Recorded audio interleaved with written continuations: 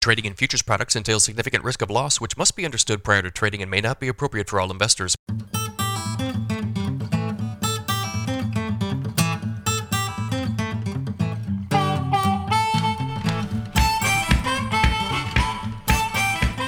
Good morning, everybody. It is Wednesday, May 11th, 5:51 a.m. Central Time as I speak here.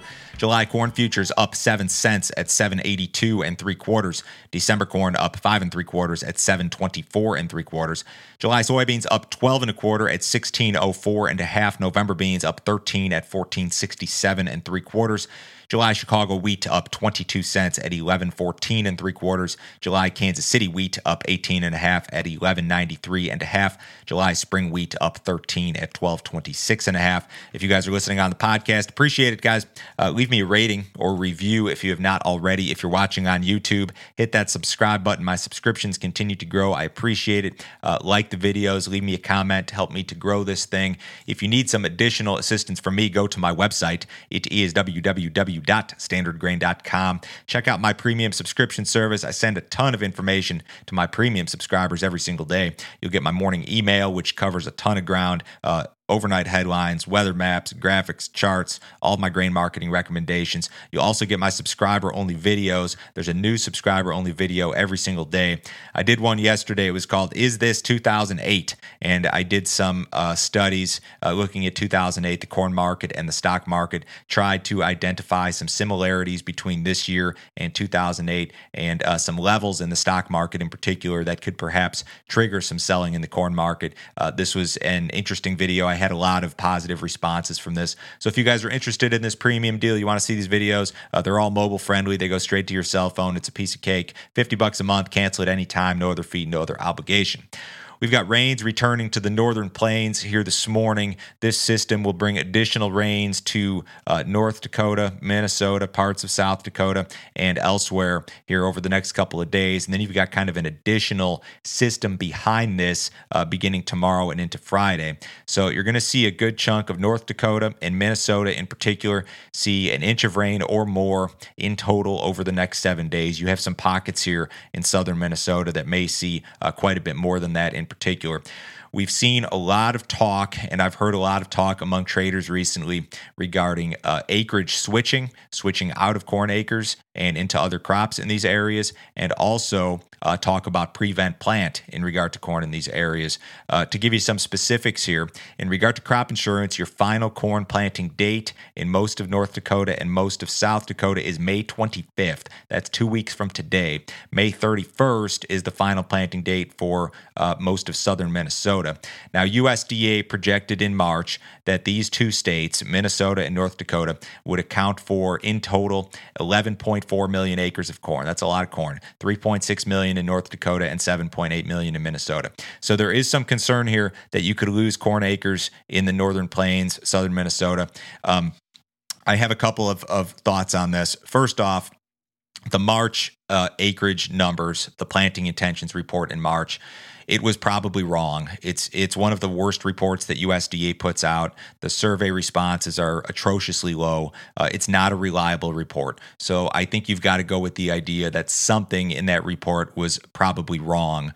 The second thing that I would point out perhaps is that the corn market has acted very, very well relative to the soybean market since those surveys were taken in March, which leads me to believe that you could see corn acreage expansion versus March intentions in other areas, maybe areas in Illinois or Indiana or Iowa or places like that. The financial incentive to increase corn acreage has been there for the last couple of months now. So there's a lot of variables here. I don't have any big, bold predictions about what's going to happen in those areas. Maybe you do see some reduced corn acreage, but again, maybe March intentions were wrong. Maybe they were too low to start.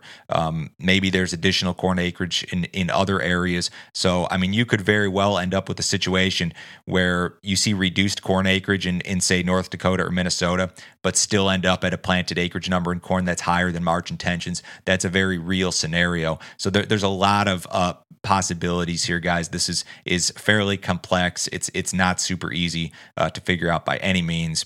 We do have some USDA reports out tomorrow, monthly crop production in WASDE. In this report in particular, USDA will give us our first look at the new crop balance sheets. So new crop corn, new crop soybeans, new crop wheat, both the U.S. and the world. USDA in this report, I'm not going to run through all the numbers, but they're going to have to try to project the Ukraine situation, how it's going to affect global corn, global wheat, exports, all of those things. What sort of crops will they produce in Ukraine?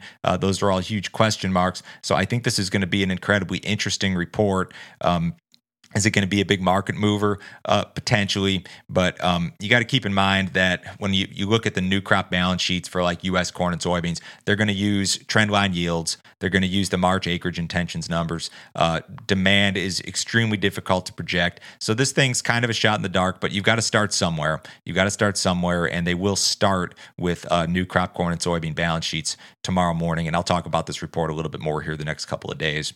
Monthly CPI inflation data will be released this morning at 7:30 a.m. Central. This will be a very closely watched report. Ahead of that report, traders expect annualized April CPI at 8.1%, which would actually be down from the 8.5% print in March. So traders essentially expecting that inflation has perhaps peaked at the consumer level and that levels may decline slightly this month. Financial markets remain generally very nervous regarding inflation, and I think more so in regard to the response from the Federal Reserve.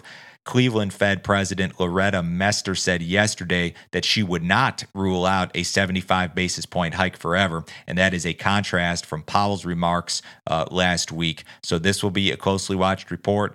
Is inflation, has it actually peaked? I don't know. That kind of brings me to my next story.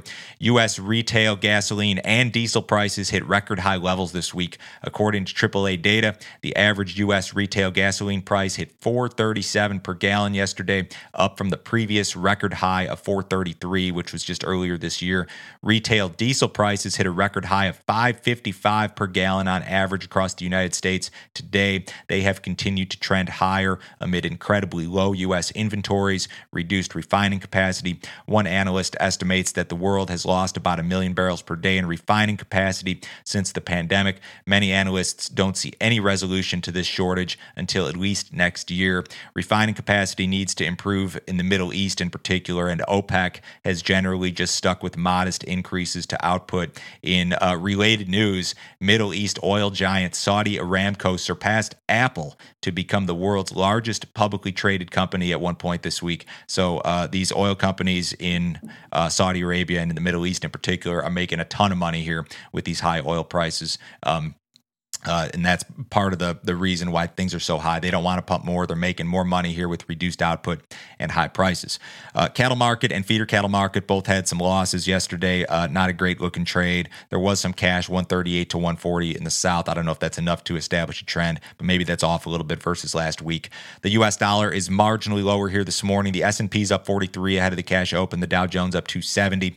Bonds are up. Gold's up $10. Crude oil up $3.47 at 103.23. That June WTI contract tested out some chart support overnight and was able to hold. Everybody have a great day today. I'll talk to you guys same time tomorrow.